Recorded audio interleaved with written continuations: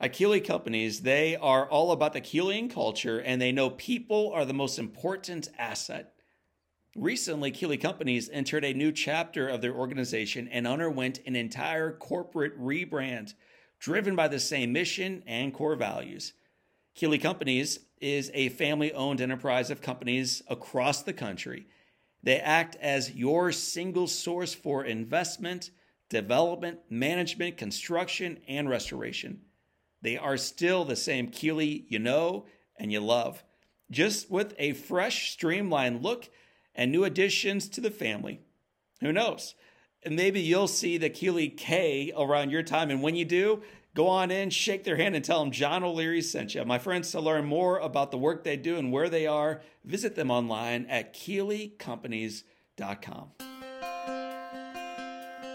Welcome to the Live Inspired podcast with John O'Leary. John is the #1 national best-selling author of the book On Fire. He's a world-class inspirational speaker, and he's the host of the Live Inspired podcast. John interviews extraordinary individuals on their life story so that you can wake up from accidental living and more fully live your life story. Here's your host, John O'Leary. Well, hello, my friends, and welcome to the Live Inspired podcast with John O'Leary. While driving with my boys recently, we were speaking about work and about value and about mission and about money. My oldest, his name is Jack, is taking economics classes in high school and has a job. He follows markets. He knows everything apparently about cryptocurrency. He's 16, which means he knows far more than I do about everything in life, including money, apparently. Well, during this car ride, we were also discussing more broadly questions around money like this. Is money good or evil? Does money actually buy happiness? Can we do more with the resources we've been blessed with for others? How do we maximize the powerful resources of our businesses in ways that transform not only the communities where we work, but also the world itself? These are big questions that I don't necessarily have all the answers to. That's why I reached out to someone who actually may have some of the answers to these questions. His name, get ready for it, Michael. The pressure's on now. His name is Michael Norden. He is professor at Harvard Business School. He is a member of Harvard's Behavioral Insight Group. Michael holds a BA in psychology and English from Williams College. He also has a PhD in psychology from Princeton University. Prior to joining HBS, Professor Norden was a fellow at the MIT Media Lab, MIT Sloan School of Management. He is co-author with Elizabeth Dunn of the book, Happy Money, The Science of Happier Spending. Professor Michael Norden is going to join us today to help us unpack not only the questions my kids and I were talking about on that car ride, but also questions we might have around money, success, happiness, and meaning in life. Michael, it's a lot of pressure, but I'm thrilled you're joining us today to have the conversation. So without further ado, please welcome my friends, our newest friend, Michael Norden. Michael, welcome to Live Inspired with John O'Leary. Thanks so much, John, for reaching out. Man, we're thrilled to have you join us. Hop in the car, man. Buckle up, get ready for the ride. What song do you want to have me playing in the car ride as we drive down the road together, Michael? How about Glad Tidings, a Van Morrison song? That seems like an appropriate. My kids refer to like songs from 4 years ago as oldies. So I'm pretty sure they're going to call this an absolute oldie, but I think it's a goodie. So let's roll down the road with it. You heard a fairly long, robust introduction of you, but when you have an opportunity of introducing yourself, whether it's at a grocery store or somewhere else in the community, how do you introduce yourself these days? So I think so. I'm a social psychologist by training, which is really the study of people, like very, very broadly defined. And so I usually define my job as either you interact with your family and strange things happen, and instead of just telling your spouse about them, you go and study them, figure out what happened, or you just observe people in the world. You know, there's unusual interaction on the subway and you say, I wonder why that person did that. And then that other person responded like that. And then that happened. And then we say, let's study that and figure out what's going on. So it's a very observational kind of research where we're really looking to see what people are doing, seeing if it's helping them or not helping them. Usually we just try to understand, but sometimes, as with money, we try to figure out what maybe they could do a little bit better and make some changes. I do want to rewind the tape in a moment to childhood and how you got interested in all of this work. But I'm curious, it seems to me frequently we humans choose behaviors that do not help us. And you would think over time we would learn. We don't. Why do you think that is? Why so frequently do we choose things? You mentioned subway, fine. In the subway or above ground, things that ultimately are not helpful to us or to those around us. We learn many things that we then take for granted. Like we try things out when we're 4 that don't go so well, and then we don't do those anymore. So we're capable. That's what's funny to me is we're capable of learning things. We can actually say, well, when I ate that, I felt really bad. I'm not going to eat that anymore. So it's not that we don't have the capacity to learn. And we also understand what we should do. So another problem would be, I don't know how to eat healthy. Well, that ship has sailed. We definitely know how to eat healthy. The real problem that we have as humans is putting the intention into practice. And that's where almost all the time life interferes. So I definitely want to go for a 10-mile run this morning, but guess what? My daughter feels sick. So best intentions out the window because life intervenes. Or I really want to cook a very healthy meal. Too busy. Let's just have some fast food. So I think we often are trying to do our best, but it's just really, really hard in a complicated world to follow through on all of the good intentions that we have. Let's go back in time just a little bit from the subway station into your childhood. Can you share with our audience where you grew up and what life was like for a young little Mikey growing up? The most important thing to know is that I'm the youngest of 5. So I have 4 older siblings. Although when I used to teach social psychology, I would tell my students I was the oldest of 5. And they would say, oh, I can totally tell that you're the oldest. And I would say, oh, really? Why? And they would give all these reasons, you're this, you're that, the other thing. And then I would say, well, actually, I lied to you. I'm the youngest of 5. And they would say, oh, you're totally the youngest. And they would give me all kinds of reasons for that too. So we're able to spin this story. But anyway, I'm the youngest of 5, Irish Catholic family, grew up outside Boston. So a very tight-knit community, both here and back in Ireland. And I do think some of my interest in observing people is from being the youngest child in a large family. You're sort of there, but then there's big kids. So you're kind of figuring out what's what with the big kids in your family. And I do think that kind of traveled forward in life to be observing people, trying to figure them out. And then I said, at some point I realized that was actually a job, which was a shock to me. And that's how I got into this racket. You paid for this? Well, exactly. Right. So I was with my youngest sister last night. She's the youngest of 6. I'm right there in the middle, Irish Catholic family here in the Midwest. And she also is an observer. So she has a 16-year gap between the oldest and Laura. How large is the gap in your family? 10. It goes up. Yep. And what did you observe growing up? What were the behaviors of others?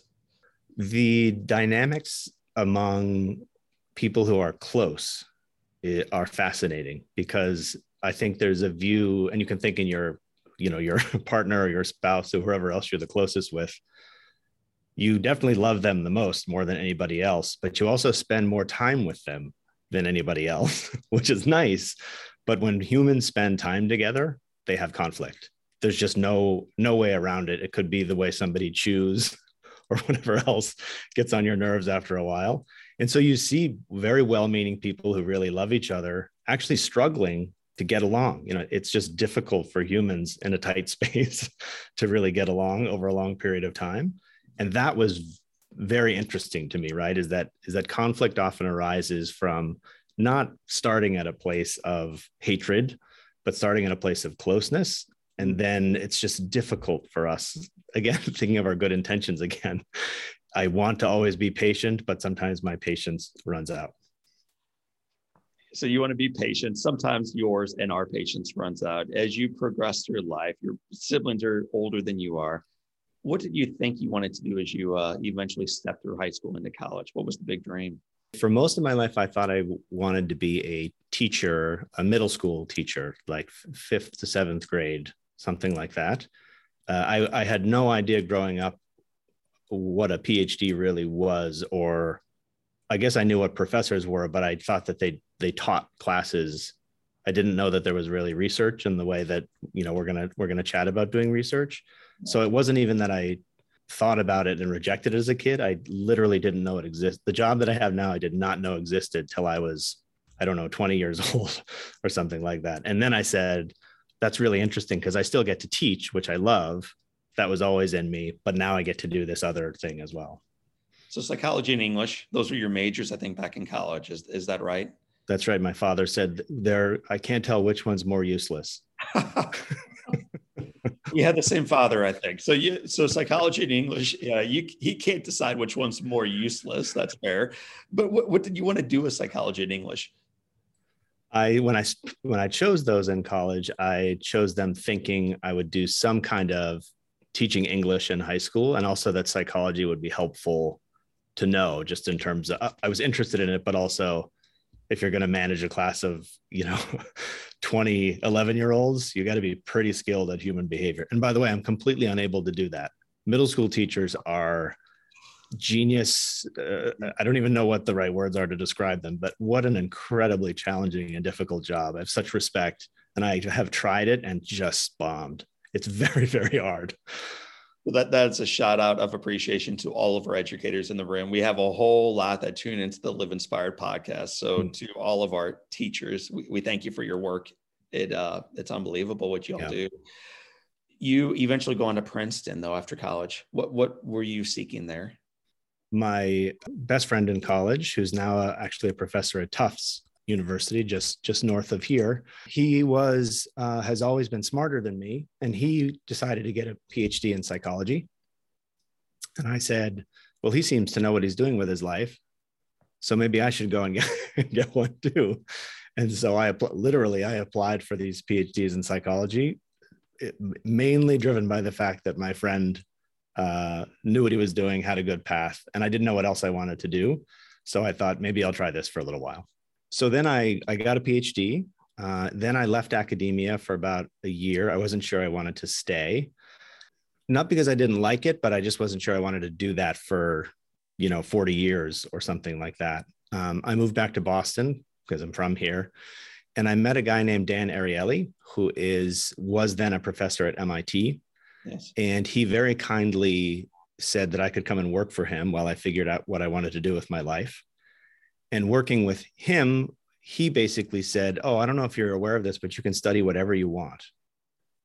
And I said, what do you mean? Like, aren't there parameters on, it's academia. It's supposed to be very, formal and all this kind of stuff. And he said, no, don't worry about it. You can study any topic that you want. And that sort of was the light bulb for me, where I said, oh my God, this is the greatest job for me.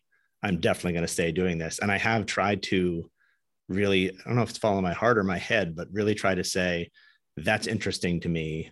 I'm going to spend time working on that. And it's been really, really rewarding. Give me an early example. We'll talk soon about the financial piece, but what was an early interest of yours that you studied? One of the early projects was we were interested in why people refuse to describe other people by their race. So they will say something like, do you know Dave? And you'll say, no, I don't know Dave. And they'll say, he's the guy who's tall and wears pants and something. And then someone will say, is he Asian? And they'll say, oh, yes, he's Asian. So there's this interesting reluctance we'll describe people in all sorts of ways, but not by their race. And we thought that's very interesting because it's not wrong or right to describe somebody by their race. But what we found is that people really believe that if they said someone's race, people would think that they were a racist, which is an interesting leap to make. And people don't always think that. But the funniest one was then we did the same thing with little kids. And of course, little kids just say whatever. So right around age 10, 11, 12, kids learn to stop describing people in that way.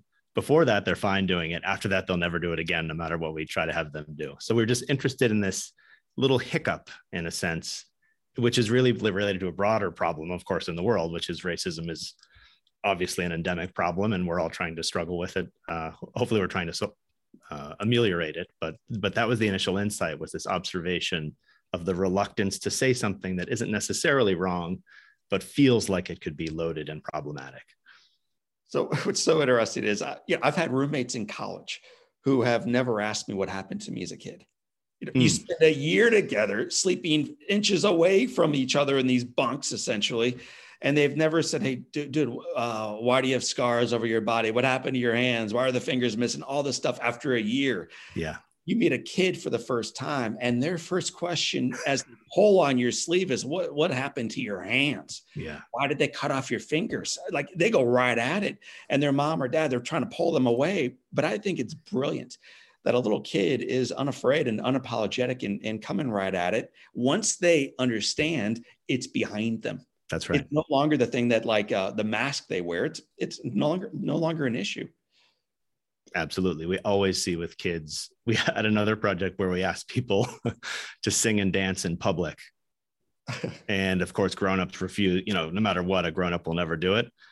As we know, if you have kids, little kids are like, oh, absolutely, I would love to. So they really have this, uninhibited, honest way of being that I think, we need to learn some social graces and stuff, obviously, as we get older. But I do think that they often have some real truth and honesty in what they're doing that sometimes I wish we had a little more of as grown-ups. So you've done the research on the difference between the two. Do you have any solution for it? How do we get adults, old people like you and me and many of our listeners to grab their dance shoes and hit the floor? How do we become a little bit more childlike, Michael? We never got it.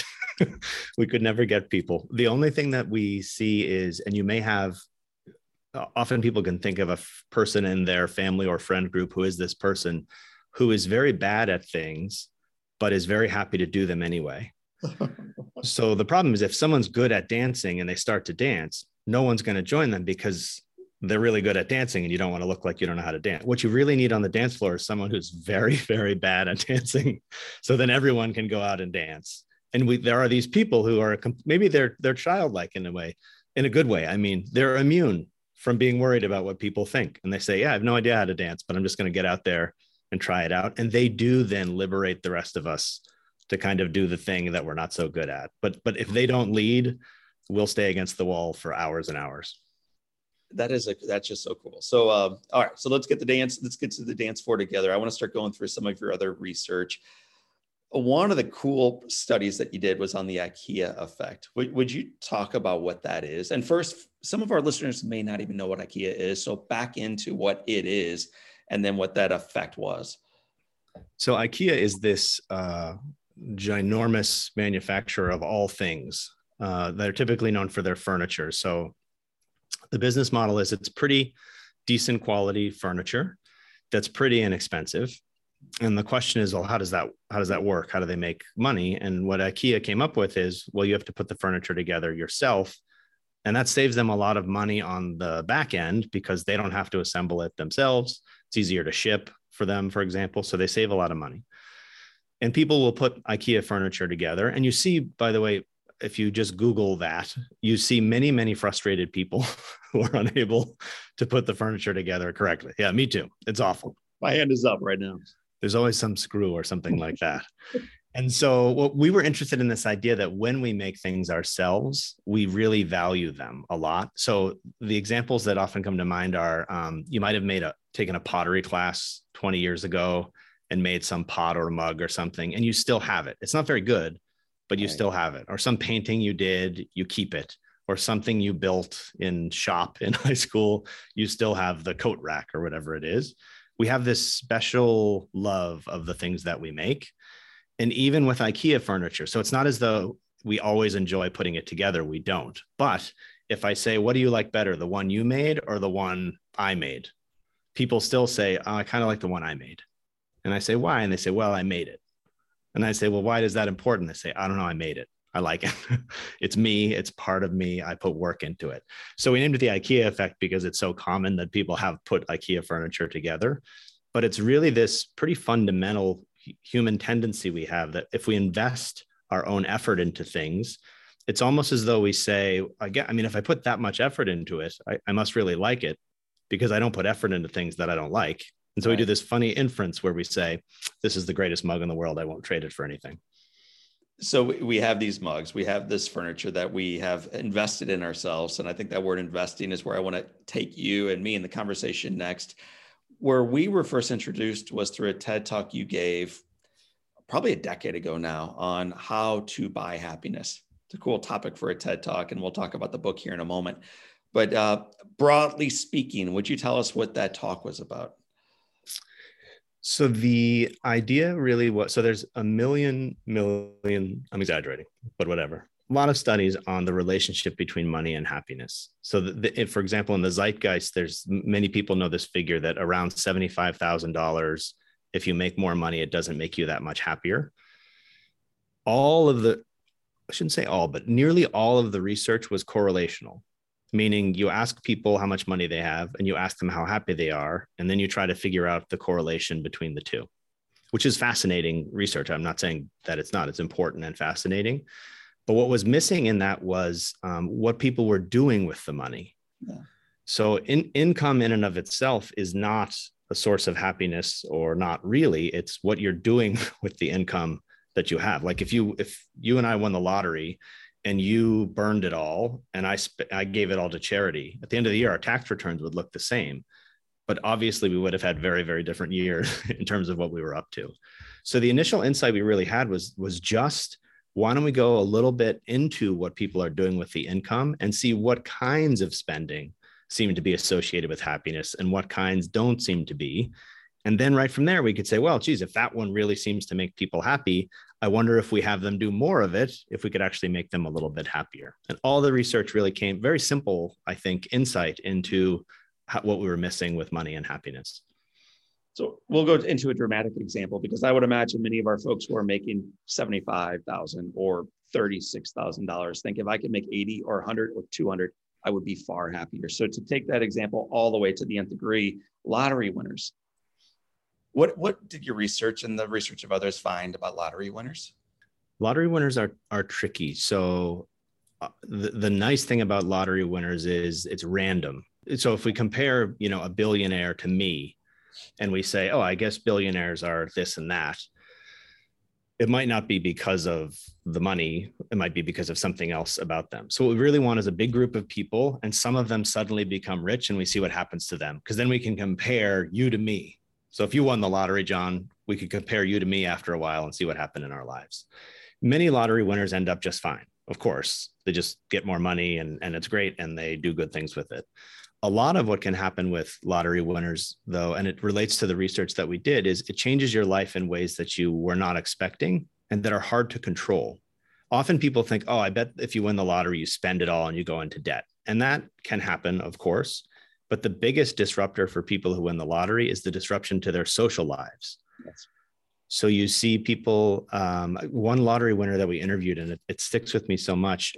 He said that he felt like a walking dollar sign, because all of his friends treated him differently. All of his acquaintances suddenly wanted to be really close friends. People he hadn't heard from in 30 years just, reached out on Facebook just to say hi, and also, can I have some money? His own kids started behaving differently around him, and his own wife started behaving differently around him because of the money that he got. So you see all of these disruptions, and that's not because of anything he did. He just won the lottery, but it can change all of these relationships around us, and that can end up making people really unhappy. And one of the reasons we know that is because in most states in the US, in order to redeem your lottery ticket, you have to agree to be in the media with a giant check. Because of course, then you and I are like, oh my God, I could win too. Let me go get the giant check. But in some countries, it's anonymous. So for example, in the Netherlands, if you win, nobody knows. And as you can imagine, outcomes are better in the Netherlands because you decide who knows and you decide what to do with the money rather than have your entire social life be disrupted. And the reason that we thought that was so interesting is because it's not really about the money. The money is causing the change in relationships, but your happiness is coming not from the money, but from your relationships. So it's not the money per se, it's what the money does for you and what you do with the money that really ends up changing how happy you are with your life. There were two sets of relationships from your research that I remember being somewhat surprised by. The first was many times when lottery winners get that big cardboard check and get their picture on the paper, one of the first things they do is quit their job. Take this job and all right, perfect. But which actually has a negative effect because that work brings meaning. And not only does it bring meaning to do something meaningful, but the people you work with adds meaning to their life. So that's a relationship that is negatively affected frequently in winning the lottery. But the one I wanted you to speak to was marriages. Mm-hmm. I was blown away by this. Frequently, well, more frequently than not, marriages will actually be disrupted or end because one or both win the lottery. Why is that? Yeah. So compared to the base rate of what you'd expect for the divorce rate to be, you do see this uptick. Small, but it's there. And I think one reason for that is, well, I'll go anecdotal. I remember a woman who had divorced her husband who used the word upgrade. And I said, what do you mean upgrade? And she said, well, I thought he was fine, when we were both making, $50,000 a year. But now that I'm a millionaire, I thought I could do a little bit better. Of course, the sad thing is when people win the lottery, both members of the couple are looking at each other and both of them are thinking that they could probably get an upgrade on who they have right now.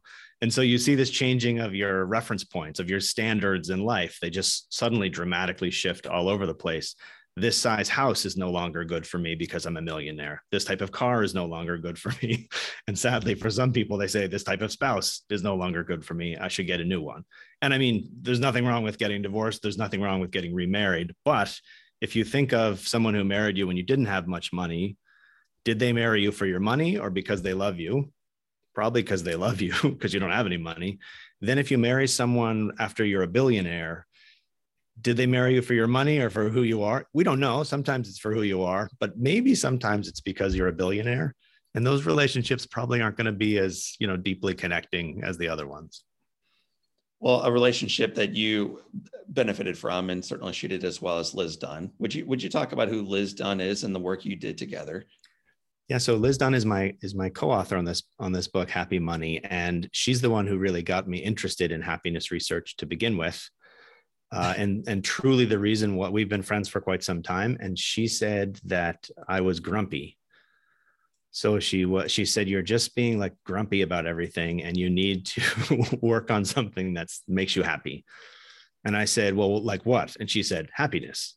And I said, honestly, I don't know if that's a scientific topic. I'm not sure that you can really measure happiness or change happiness. It felt like maybe a philosophical or religious question more than a scientific question to me, honestly, at the time.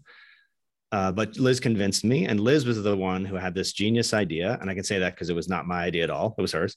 Genius idea, so simple, which is just when you look at the data, people who spend money on themselves, like if you did an audit of your credit card statement for the last month and you just calculated how much of the money you just spent on stuff for yourself. And then we look to see how happy you are. It turns out the amount you spend on yourself or the percent of your income that you spend on yourself is completely unrelated to how happy you are with your life. It's not negative. In other words, it's not as though if you spend a lot on yourself, you're miserable. Sometimes we think that might be the case. We don't usually see that in the data, but it's just nothing, which means most of the money we spend is doing nothing for us. And Liz's insight was, well, if spending on yourself doesn't do anything for you, maybe we should have people spend on something else and see if that does something for them. And she said, well, let's see, what's the opposite of spending on yourself? Spending on somebody else. So that was the research that we started, was just to say, if people use their money to benefit other people instead of to benefit themselves, do they actually get more happiness out of it? And the answer is not everybody all the time, of course, but on average, people who spend on others get more happiness out of their money than people who just buy themselves their 83rd, whatever they wanted, 83rd coffee of the week or whatever it might be. So I think intrinsically we think, yeah, it's probably true, I guess. You actually did the research on this, and I'm curious if you would share with our listeners how you tested this. This is some of the most, in addition to being a happy topic, I think it's also very happy research to do, because we literally give people money and tell them to go do different stuff with it. And it's so basic. We just say, whatever, here's $20. You spend it this way, you spend it this way, you spend it this way, and you spend it that way. And then we call people later and we say, how happy are you? And then we can just rank things. We can just say, hey, you know what? People who bought that, not very happy. People who bought that, they're happier. And then we can just start to kind of make a hierarchy of, hey, these things don't seem to do so much for you. These things seem to do a little bit better. So in one of the very first studies, we literally just gave people cash and said to some people, spend it on somebody else today, like a gift for someone. And then other people, we said, spend it on yourself, like a gift for yourself, for example. And at the end of the day, we call them up and we say, literally, just how happy are you on a scale from 1 to 10? And people buy all kinds of stuff for themselves. And most of it's just, many people buy themselves a coffee, for example, with their free money. Other people, though, who spent on somebody else, they also buy coffee too, but instead of drinking it themselves, they give it to somebody else. A cynical view would be watching somebody else drink your free coffee is terrible because it's my coffee. But our view was, I'm not going to turn down a free coffee. Obviously, free stuff is great, but drinking a free coffee for yourself, you probably already had coffee and you could always get some coffee. Why would it change your day, really? It might make you happy while you're drinking it, but later that day, is your free coffee really going to change your day? But the experience of giving someone else a free coffee and they're happy and they smile at you and they say thank you, that's the kind of thing that can last a little bit longer than the time it takes to drink a coffee. And we detect that in the data. When we call those people up who gave the coffee or gave to someone else, they're happier at the end of the day than people who just spent it on themselves. And again, it's important. People who spent on themselves aren't less happy. So it's not as though buying yourself a coffee is ruining you as a person. It's not. It just isn't doing much for you. And it seems like in our data, spending on somebody else does a little bit more for you. So there were two parts of the study that I found really intriguing. Number one, and I guess this should not be surprising because we are human beings doing life in different parts of the world, that this research bared out everywhere. I mean, there's a few isolated spots, but for the most part, everywhere this is true. Yeah, we tend to see when we look at large scale survey data, for example, from the Gallup organization, which a lot of people know for like presidential polling and things, they do these huge worldwide polls of well-being. And we can do really simple things like if people are asked, did you give money to charity this month? And then and they also answer, how happy are you? We can look to see all over the world what's what, right? So does having given to charity mean that you're happier or not? And as you said, we really see sort of striking to us, to be honest, we weren't expecting it. Right. Really, everywhere we look, we see this relationship between giving and happiness. And then we do the experiments to say, well, it's not just a correlation. Let's give people cash, send them out, measure how happy they are, and make sure that it's not just, for some other reason, but it really is this giving that can actually improve your happiness over the course of a day. And ideally, then, if you make it a habit, it seems like it adds up to a little bit of a happier life. So that's one piece that I think is super cool. The other is, and again, surprising, it didn't really matter how much they gave. So it wasn't whether they gave 50, 20, 5, 100. It was the idea of giving something more than zero that made them happier, that allowed them to have some kind of ROI on generosity. We do see so one of our constraints on doing research is that we have to pay for it, which means we can't give people too much money. I need another loan. Exactly. And so we haven't done the, give people $1 million to give to charity today. My hunch is that would make you happier than spending $20 on somebody else, because how amazing would that day be? So I do think at big values, probably it does matter how much, but in everyday life kind of values, $5 versus $20, it's 4 times as much, but really it's the act of giving to somebody else, whether it's 5 or 20, that's so different and so impactful on us. So I'd like to go through the book a little bit that you and Liz wrote together on how we can indeed buy happiness. You laid out 5 different strategies. One of them, buying experiences. Talk about that. So instead of buying lamps are beautiful and all the other things we buy for ourselves or for our house or for our vehicles, why are experiences more valuable? One of the ways so I said that spending on yourself, the opposite of that is spending on somebody else. But another opposite is instead of buying stuff for yourself, you could do the opposite of stuff and buy experiences for yourself. So there's kind of these 2 ways to do the opposite of what we usually do. And over the last 15 years now, Tom Gilovich, who's at Cornell, and his colleagues have really collected a lot of evidence and a lot of data that, again, on average, most of the time, buying an experience pays off in more happiness than buying stuff.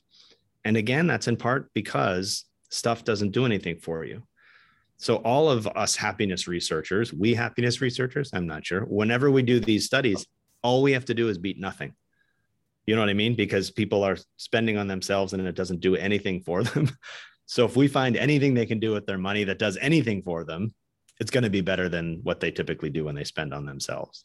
And so that research does show that, if you were going to spend $20 on something for yourself or $20 out to lunch, it's better to go out for the experience. It's better to go to movies. Of course, it's better to go on vacations and things, but we can't always be going on vacations. But the little experiences over the course of a day, those are still better than just buying stuff for yourself. And there's lots of reasons for it. But one of the key ones that they show is just that experiences tend to be more social. They're not always social, but usually if you're going to say, you know what, I'm going to go out to dinner, often you're going to have somebody go with you. Whereas when you buy yourself a thing, what you do is you go back, to your office and try out your thing or try on your thing on your head or whatever it is that you bought by yourself. So experiences often commit us to interacting with people that we care about. And again, it isn't the money per se that's making us happy. It's that the money is encouraging us to be with other people. And that seems to be paying off in happiness. You also write about the importance of making it a treat. Yeah, this one is difficult and easy because it's free. So the idea really, and it's interesting because when you look at interventions for happiness, a lot of them are in some form or another in a lot of world religions. So religions have, however people feel about religion or not, religions have really uncovered a lot of fundamental things about how humans work, including the idea that giving something up is good and coming back to it is good as well. So most religions have some period of time where you don't eat or drink something, and then later you come back to it. And if you have ever done that, you know that when you give something up and you come back, that first time back is just unbelievable. I mean, bread is just extraordinary. You haven't been having bread for a little while. So we have it in us. We know sometimes that giving it up and coming back is better. And giving stuff up is free. It doesn't cost us any money. It actually, you save money. It's hard to do though, because of but I really want my coffee right now. But the research shows if you give something up and come back to it, the boost that you get from that first time back is so much higher than having consumed it all along, that it often actually makes sense from a happiness standpoint to give things up and then come back to them. So I won't have you walk through all of these pieces, but the final one that I'll lay on is buying time. What's the value as you look at buying happiness of also buying time? My colleague, Ashley Willens, who's here at HBS with me, Liz and I had been studying money for quite some time. How should you spend your money to be happy, all this sort of stuff. And Ashley basically said, but isn't how you spend your time more important? And we said, yes, yes, it is. You're right. So she switched us to thinking about, because really what money does is it changes how you spend your time. And so time really is the key for how happy we are. And of course, every survey, people say, I don't have enough time. I'm stressed for time. I don't have enough time. There's too many things to do. And so the question was, is there any way to carve out time for people so that they could spend it more on the things that they valued and less on the things that they didn't value? And the idea came of buying time, which is using your money to buy yourself free time. And in a little bit, it can sound elitist at first, which is like, yeah, I would love to have, a butler who lives in my house who does everything for me. Wouldn't that be great? I don't have the cash for that.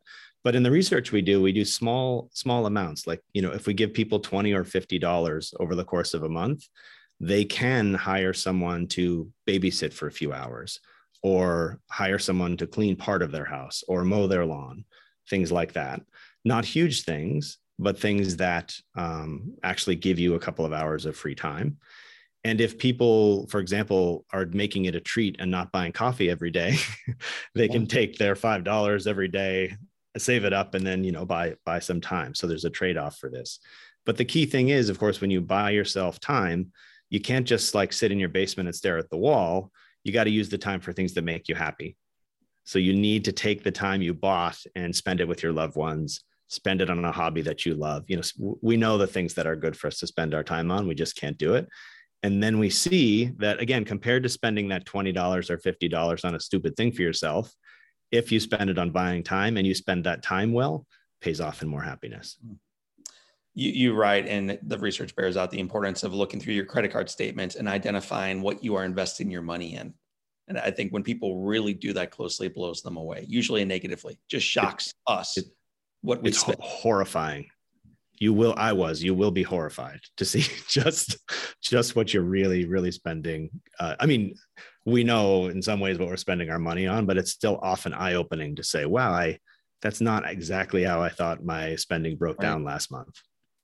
Well, and you haven't said this, I don't think as clearly, but it's true. As important as that audit is, the audit of time, because all of us say, I don't have any time.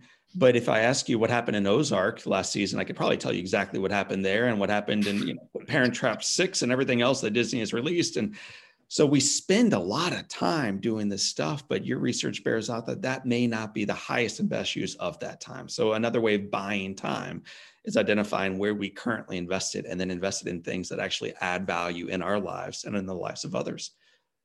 I totally agree. And I think one of the real challenges for us putting these things into practice is, so if you think about, should I work late or should I go spend time with my kids? If you work late, you might get a raise and then you would have more money. And then you could say, I have more money. So last year I had $50,000 and this year I have $55,000. I'm doing better in life. More is better as a general thing in life. And so we can count money, and counting is great. It really is. It feels like I really got something done. I counted. Things like be a good dad. It's hard to count. You know what I mean?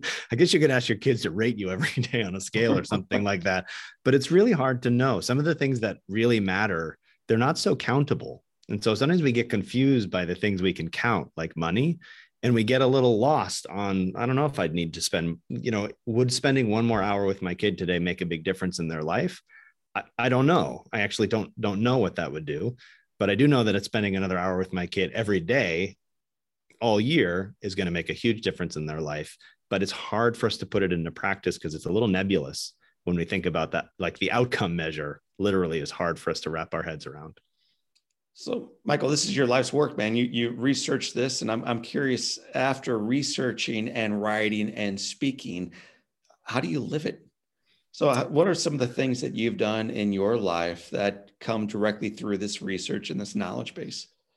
One of the biggest things for me is I started this research before I had a daughter. And along the way, I had a daughter. And one of the biggest questions people ask, if I talk to them about money and happiness, any parent, the first questions they ask are about their kids. What should I tell my kids about money? How can I encourage my kids to spend money in better ways, save money, give money to charity? Wealthy people say, this is not the worst problem to have in the world, but it is still a problem, is I have all this money and my kids will never need to work. So how do I help them not become that kind of person who doesn't have motivation, who doesn't have drive, who doesn't do the right things with money? And again, that's a problem to be envious of. But if you're a parent, you're worried about your kids. You want them to have a happy life. Doesn't matter how rich you are, you're still just as worried about your kids. And so a lot of what I think about when I take all of this research that we've done on time and money is thinking about how to use it with kids. So how do we think about helping kids early on understand that time is precious and they need to start thinking about allocating it? And I don't mean in a stressful way, like give them a calendar. I just mean thinking, what is money for? There's this wonderful intervention that not designed by me. If you think of giving a kid an allowance, a weekly allowance, let's say $3. Usually if you give kids an allowance, implicitly, they're going to buy something for themselves. It's not stated, but often kids are saving up to buy themselves a thing that they really want, a good doll or a toy or whatever it might be. Imagine if instead you say, here's your $3 allowance. $1 is for you. $1 you spend on somebody you know, and $1 you have to spend on somebody you don't know. Wow. Just as a habit. And we don't have the long-term data. It's not like all of those kids go on to be amazing humans. We don't know that for sure. But you can see how dramatically that changes what kids think money is for from a very early age. You know what I mean? And they'll feel good doing it. If you've ever donated money with your kid online to any charity, they love it. They're saving a lion or whatever it might be. It feels good to us. Our research shows, but also just anecdotally, kids really like to do it. Actually, they like to give. They're like these kind little creatures. They also punch each other and stuff. They have this kindness in them. And I think you can, develop it in them and inculcate it in them as not just something you do occasionally, but kind of a habit that you have with your money, that it isn't just for you. It can be used for other things and other people as well. So I'm hearing the word kid and child and young people quite a bit from you. For our listeners who are a bit more seasoned in life, and many of them not having children, give us one way as we get ready to move to the finish line together of our Live Inspired conversation on how we can buy happiness in whatever way you want to challenge us today. So give us a challenge on what it ultimately means for me. I would really strongly encourage people to try this as we discuss this audit of their finances. Some credit card companies do it for you. So they'll have like a pie chart that breaks down your spending into different categories, but those aren't necessarily the right categories for you. So when you look at your spending, think about what the categories are. Even before you do it, what would you like to be spending your money on? What do you hope you spent your money on last month? And just go down the list and see where it is. Just, that's bad for the environment, but, imagine printing it out and checking it off with different colors. Wow. And then what we find is that people, again, are surprised. And then we say, well, why don't you try to do it differently next month? Like, tell me what percent you want on this, what percent you want on that, and see if you can put it into practice next month. And guess what? Next month comes, they look at it, no changes at all. It's really hard to change these habits that are so ingrained. But if you continue at it, you set the goal again, you're a little more mindful about what you're spending, then I think people can be able to change how they're spending their money. And those little changes, again, it's not as though, giving money to charity today is not going to change your life and you're happy forever and ever. That's not how life works. But those little changes, I think, can add up so that you are shifting away from things that don't do anything for you toward things that maybe do make you a little happier. The other easy thing is, we talked about this make it a treat principle. Yes. That one's super easy to put into practice. And it really is. If you have a favorite Netflix show, make yourself not watch it for a week. Don't binge the entire thing. And when you come back to it, you'll be so happy and so excited to see what happens in a way that you just can't when you binge watch the entire thing from start to finish. So make it a treat and audit your finances. I think it's a great idea as we look at our lives as individuals. You also write and speak a lot around what it looks like corporately, organizationally, and business owners in the room and HR directors and everybody else who have influence professionally. How can we model this a little bit more effectively organizationally? One thing, when we work with companies and their employees, many companies have for charitable giving, a matching system. So I can give to a charity that I care about, and then my employer will match that, which is great. I want to be super clear. Don't stop doing that, employers, because I think it's great. However, it's kind of a weird signal if you think about it, because what it says is your employer has money they could give to charity, but they're just going to sit on it unless you do something first. And that's like sort of a weird, it's like if you said, can you help me move? And I said, sure, but you help me move first.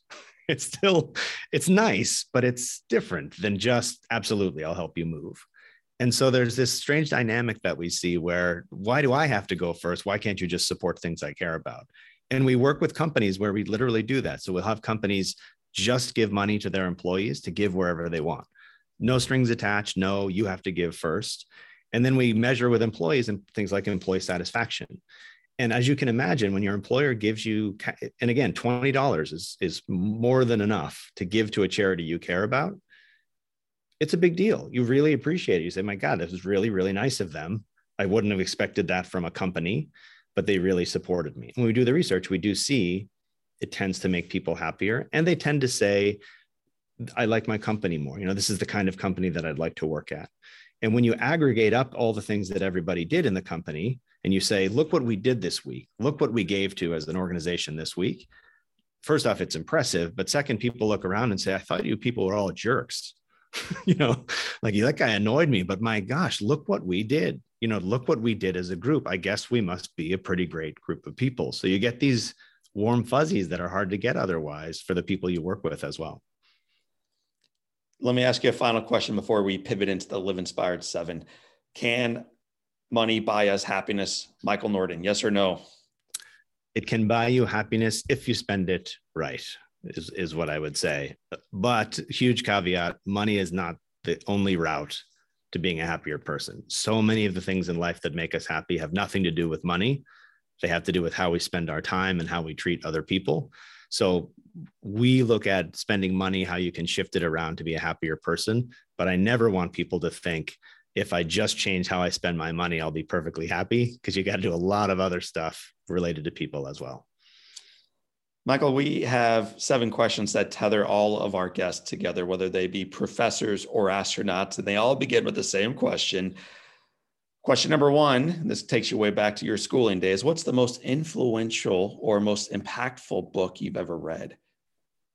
I read a book called The Gift by Lewis Hyde a few years ago. And one of the, actually a long time ago, 20 years ago, one of the things he wrote was about 2 things. One is the meaning of the word gift is very complex, actually. What does it mean to give somebody a gift? But what really struck me was he said, when someone is a mentor to you, they've given you an enormous gift that you can never pay back, because you could never mentor your mentor. It's not how it works. So the only thing you can do when you've been given a gift of mentoring or coaching or support is pay it forward to somebody else. The only way to honor the gift is to give the gift. And it really struck me, and it stays with me. I think about it all the time. That's awesome. Very challenging to hear that, and very encouraging. What's one positive characteristic or one trait that you possessed as the youngest of 5 growing up outside Boston that you wish you exhibited as brilliantly today? That's a hard one. I think maybe something like wonder. For people who have young children, you see that they encounter the world with wonder, and including, ice is amazing for little kids. And for us, it's a nuisance. So I do think I try as much as I can to get back to that sense of wonder, of, discovery in the world, but life and truths, unfortunately. Watching my 4 kids grow and their wonder around ice, I wrote an entire book around the joy that they have at the little things, and the longing that I have in my heart that they hold on to that wonder as they age. Yeah. So yeah, me too. Wonder. What a cool characteristic. If your home caught fire and your loved ones and any animals you may have are out safely, and you have an opportunity to run in and grab one item, a physical item, what one thing would you return safely with? The first thing that came to mind is a painting that my daughter did that we love. And the second one that came to mind is I play guitar, and I might grab my guitar. I might do daughter's painting in one hand, guitar in the other hand, and try to get out.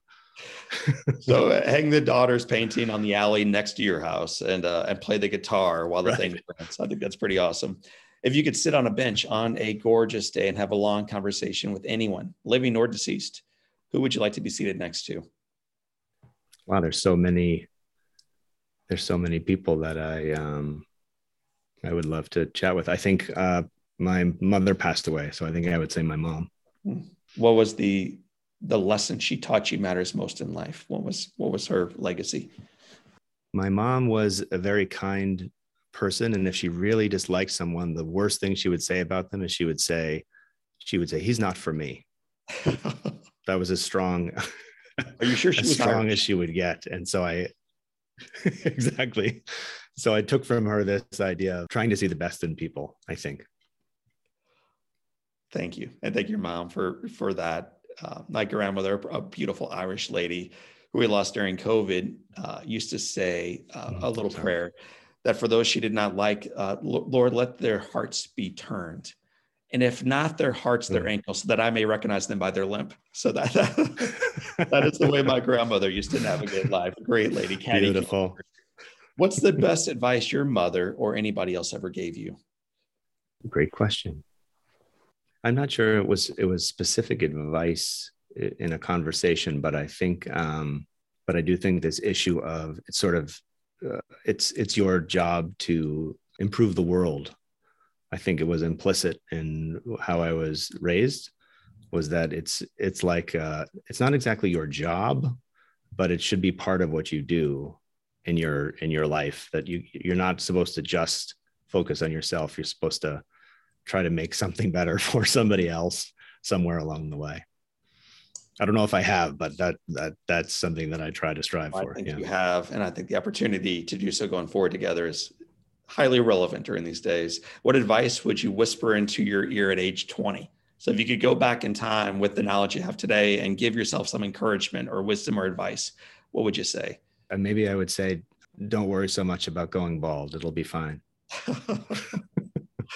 I'm not sure if that's the advice you needed. You needed far more bold advice, Rogaine or something like this, man. Maybe. It has been said, Michael Norton, that all great people can have their lives summed up in one sentence. How would you like your one sentence to read? I think I would like people to say that I was generous.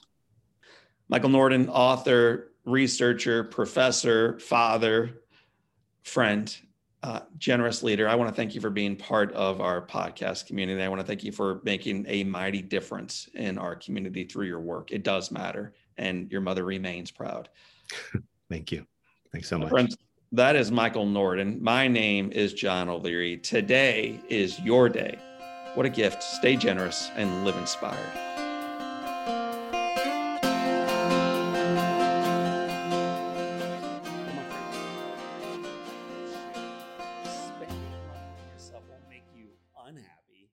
Yet by spending money on others, regardless of whether it's $5 or even $5 billion for you big spenders out there, your happiness increases.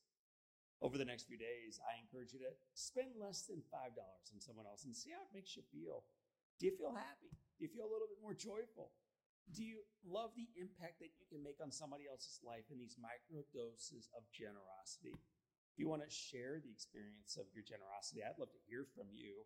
Email me at podcast@johnolearyinspires.com. I'm going to say it again because I really do want to hear from you.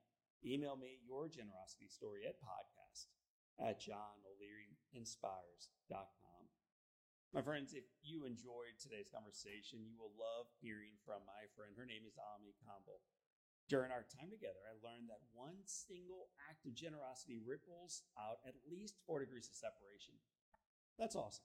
It means the little things we do for others can have this profound ripple effect, not only in their life, but in the lives of those they influence. What a big deal. Ami also shared how generosity frees us from the grip that fear and insecurity have on us. You'll leave that conversation with Ami ready to transform your community, to live generously, to love, and to let go. I encourage you to check out her episode at episode 480. So friends, thank you for tuning in to this episode this week for this time. And until next time, coming to you live from Phoenix Harbor Airport. My name right now is John O'Leary, and today is your day. What a day. Live inspired.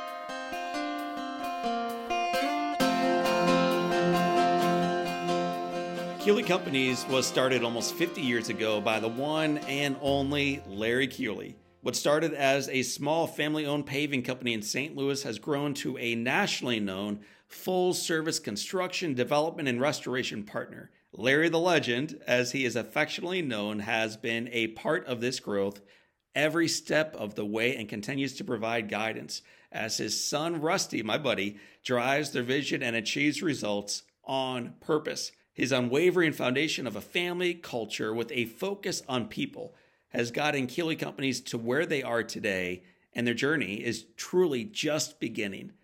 To learn more about Larry the Legend and Keeley Companies, check them out at KeeleyCompanies.com.